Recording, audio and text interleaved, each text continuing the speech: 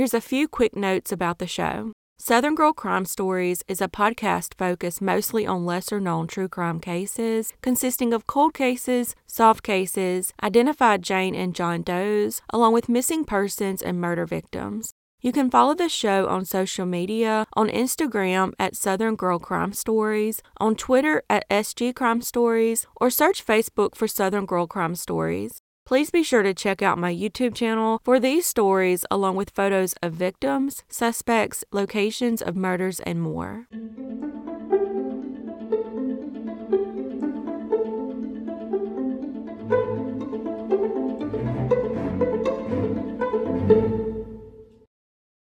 Carol Sue Klaber was born in Covington, Kentucky on November 28, 1959. At the age of 16, Carol lived at 414 Werner Drive in Fort Wright, Kentucky, and loved music and her acoustic guitar. She also played the violin in Dixie Heights High School's string ensemble. On June 4, 1976, Carol had left for a bike ride but returned at about 5:30 p.m. in an unknown man's car with her bicycle in the trunk. After arriving home, she took the bike out of the trunk and went inside for a few minutes. When she came back outside, she got back in the man's car and they drove off. Sadly, this would be the last time Carol was ever seen alive. The man was seen driving a two-tone Chevrolet Monte Carlo. However, investigators were never able to track it down. 14 hours later, her body was discovered in a ditch on Chambers Road, about 1.5 miles east of US 25 in Walton, Kentucky. An autopsy determined that she was strangled and sexually assaulted and ultimately died from blunt force trauma. DNA and fingerprints were collected from the crime scene, but it would take 50 years before they could use the evidence to solve the case. Over the years, the Kentucky State Police targeted 2 prime suspects, but DNA would later rule them out. In December 1976, the Cincinnati Post received an anonymous letter from the supposed killer. The letter claimed that authorities got Carol's time of death wrong, claiming he murdered her with a lead pipe around 8 p.m. and not midnight. He also seemed offended by his description, saying he was taller and weighed more than what the witness described. He said Carol never put up a fight, and he expressed regret in letting her drop her bicycle off. He also claimed to know the identity of a murder victim that was found in a field in Grant County, Kentucky, on April 17, 1976. He finished the letter by saying, "P.S. I'm going to call myself Mr. Open Case until you figure out who I really am." It's an interesting letter, but authorities never believed it was authentic, and it never led them to her killer. In September 2022, the DNA was sent to Othram for use in genetic genealogy, and they were able to give investigators the name of a likely suspect. In March 2023, Carol's killer was identified as 19-year-old Thomas W. Dunaway. Dunaway had an extensive and violent criminal history and died in 1990 at the age of 33. They also determined that at the time of Carol's murder, Dunaway drove a 1973 Chevrolet Monte Carlo. 9 days after Carol's body was discovered, Dunaway enlisted in the Army but went AWOL 6 months later. He then murdered 19-year-old Ronald Townsend and was sentenced to life in prison. However, he was released after only serving 7 years.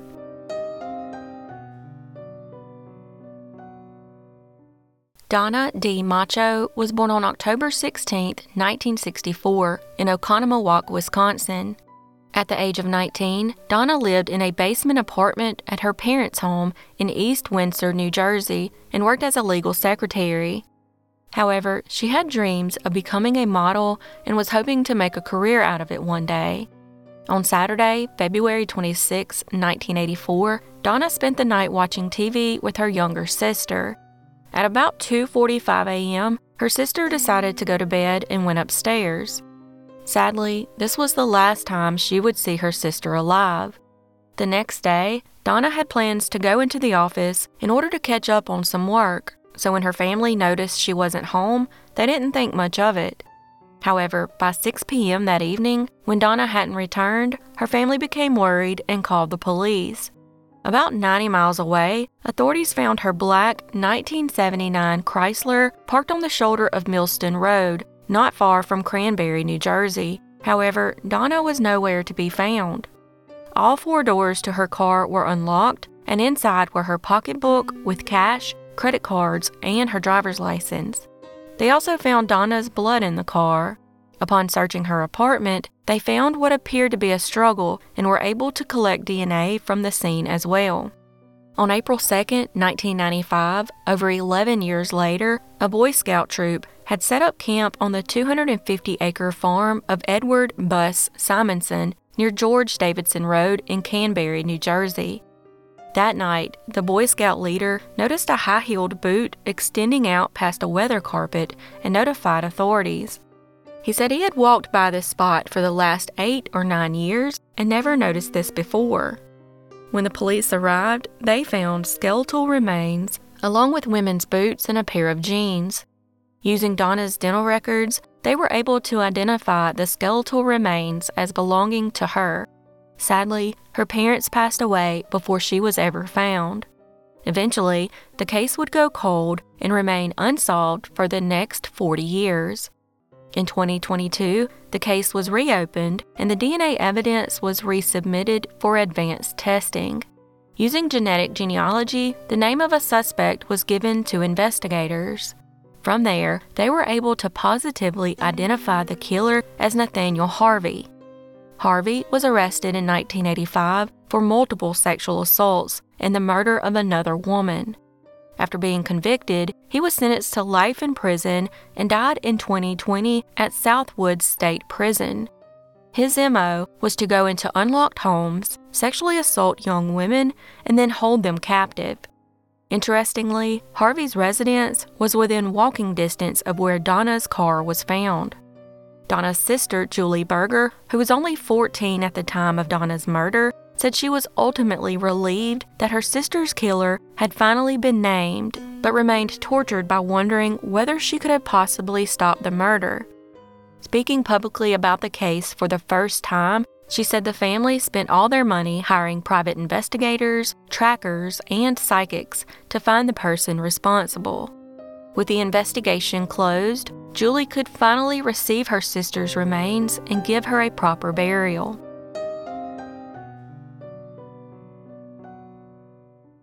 Julie Carol Griffin was born on February 26, 1958 in Kenosha, Wisconsin. On April 14, 1984, Julie married Mark Jensen and they would have 2 sons together. In 1998, at the age of 40, Julie and Mark lived in Pleasant Prairie, Wisconsin, where Mark worked as a successful stockbroker who had recently been promoted. Julie, on the other hand, worked part-time for the Chicago Port Authority. Unfortunately, after 14 years of marriage, the relationship had deteriorated after Julie had an affair about 7 to 8 years ago. On December 3, 1998, Mark called the police and claimed that he found Julie deceased in her bed. At first, police considered it a suicide, but it wasn't long before those theories changed to murder due to the events that followed. On the day Julie's body was found, her neighbors, that she had been close with, delivered a letter to the police. This letter had been handwritten by Julie and given to the neighbor 2 weeks before her death. The letter read, "I took this picture and I am writing this on Saturday, 11/21/98 at 7 a.m.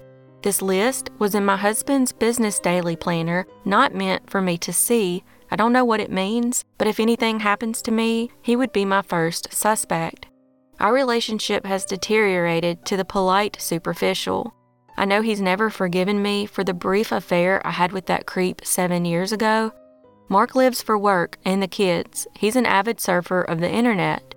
Anyway, I do not smoke or drink. My mother was an alcoholic, so I limit my drinking to 1 or 2 a week.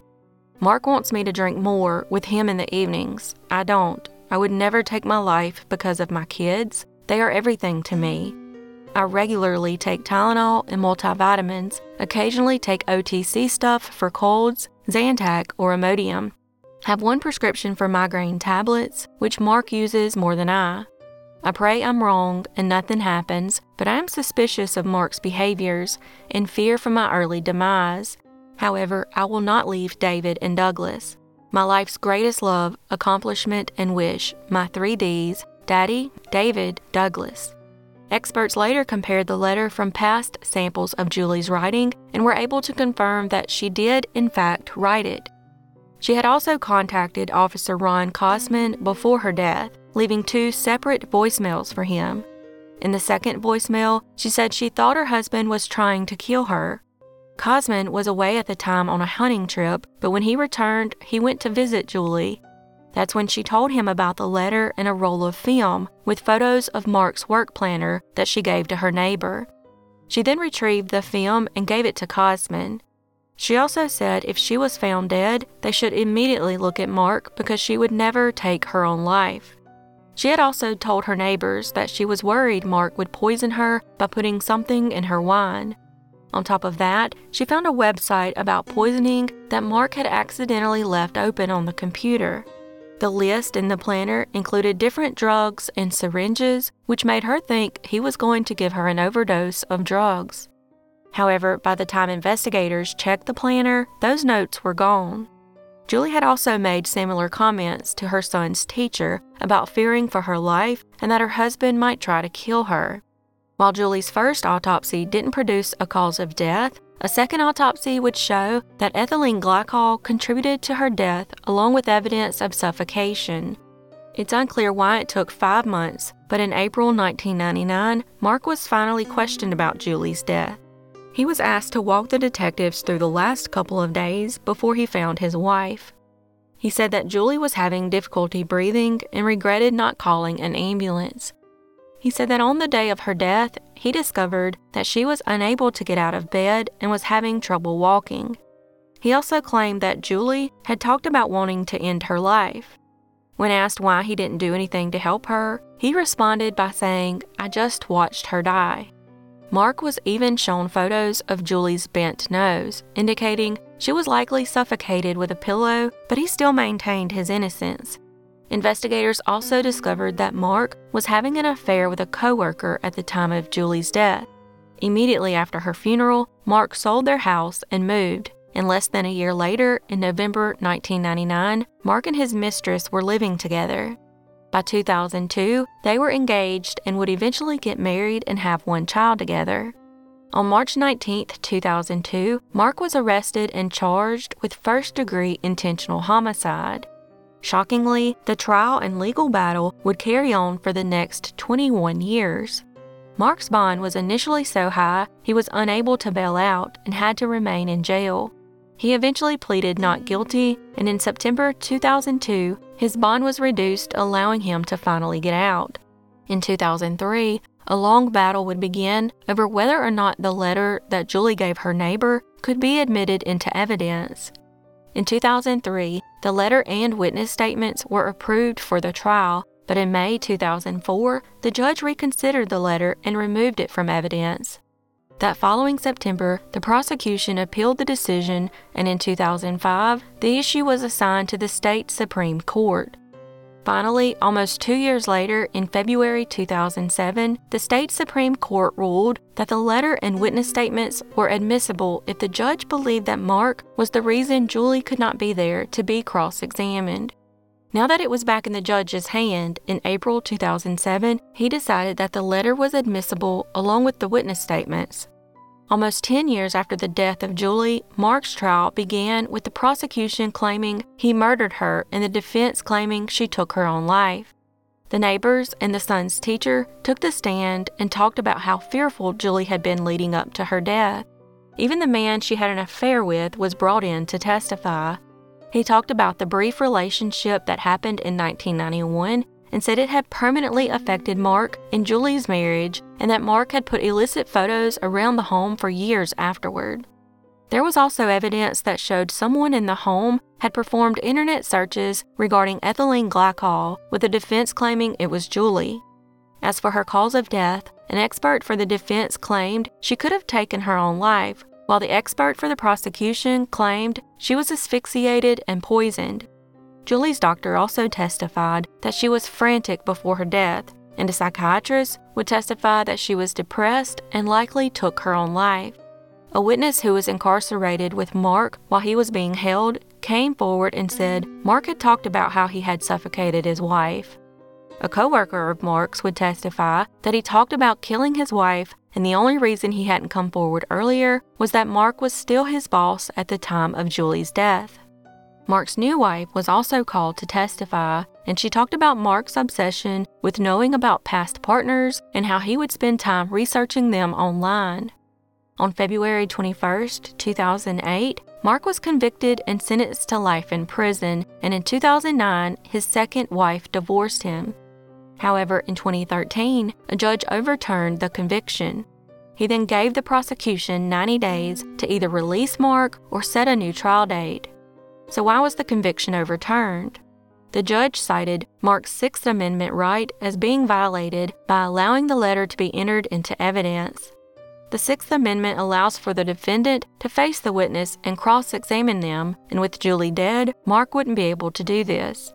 Then, in 2015, the Seventh Court of Appeals upheld the judge's reversal of the conviction, also saying that Mark's rights had been violated. At this point, the state announced it would retry Mark for Julie's murder, but in 2017, the judge taking the state's argument reinstated Mark's conviction. In 2021, Mark's conviction was overturned for a second time, and a second trial date was set. In January 2023, the new trial began without having the letter in evidence. During the trial, since some of the witnesses had since passed away, their statements were shown via videos from the past trial. Besides that, the trial went very similar to the original trial, with the exception of Julie's sons testifying in favor of their father. On February 1, 2023, the jury convicted Mark for the second time, and once again, he was sentenced to life in prison without parole. Mark continues to maintain his innocence along with his sons. However, Julie's brothers are happy with the outcome and glad their sister finally got the justice she deserves.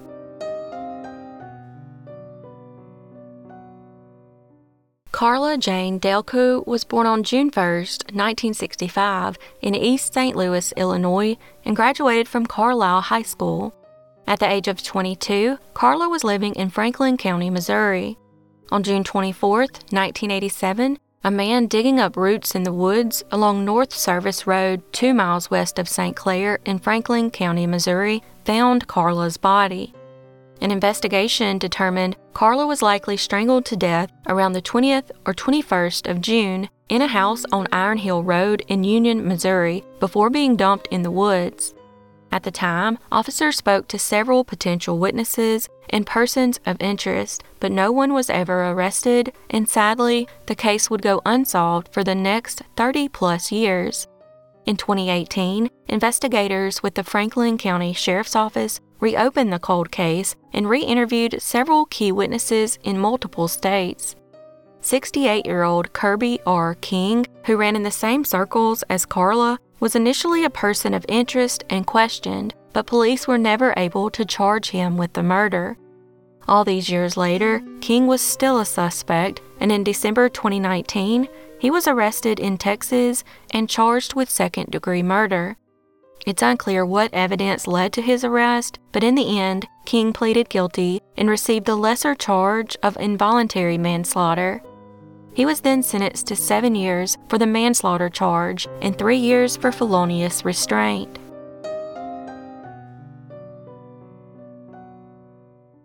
Sharon Kim Pryor was born on February 9, 1959. At the age of 16, Sharon lived at 445 Congregation Street in the Pointe St. Charles area of Montreal, Quebec, and was a student at Verdun High School. She was described as a friendly person who was always very reliable and wanted to become a veterinarian.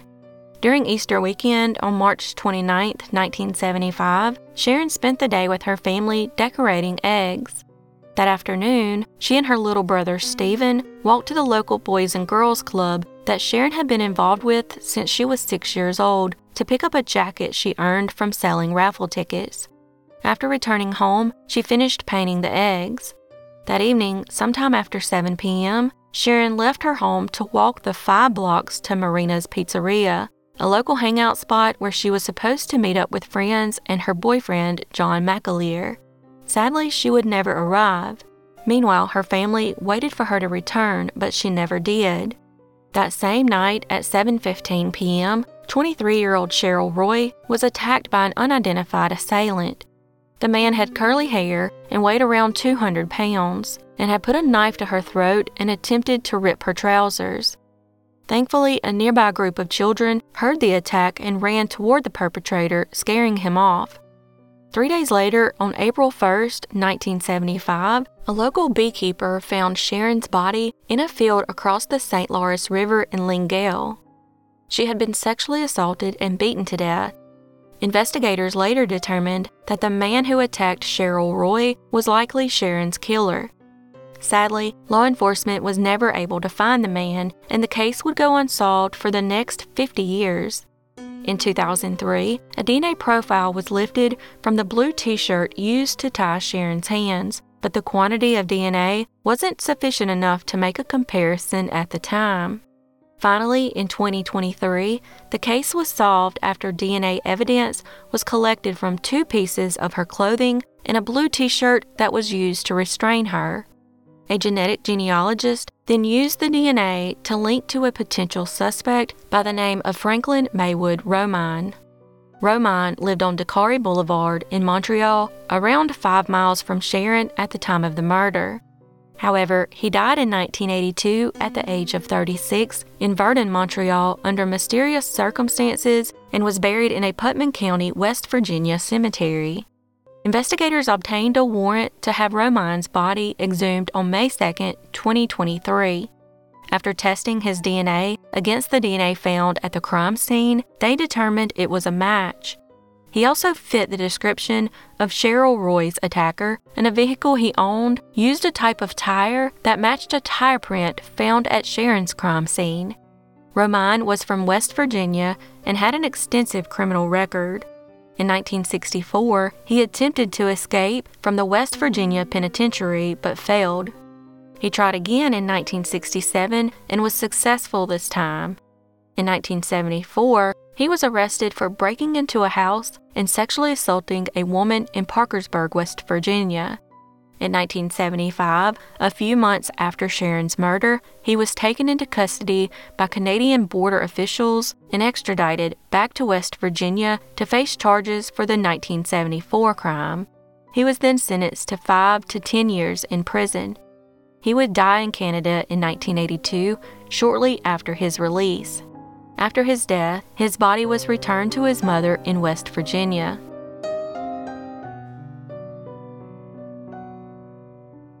Thanks for joining me today on Southern Girl Crime Stories. Please be sure to check out my YouTube channel for these stories, along with photos of victims, suspects, location of murders, and more. As always, your support is very much appreciated, and I look forward to seeing y'all next time.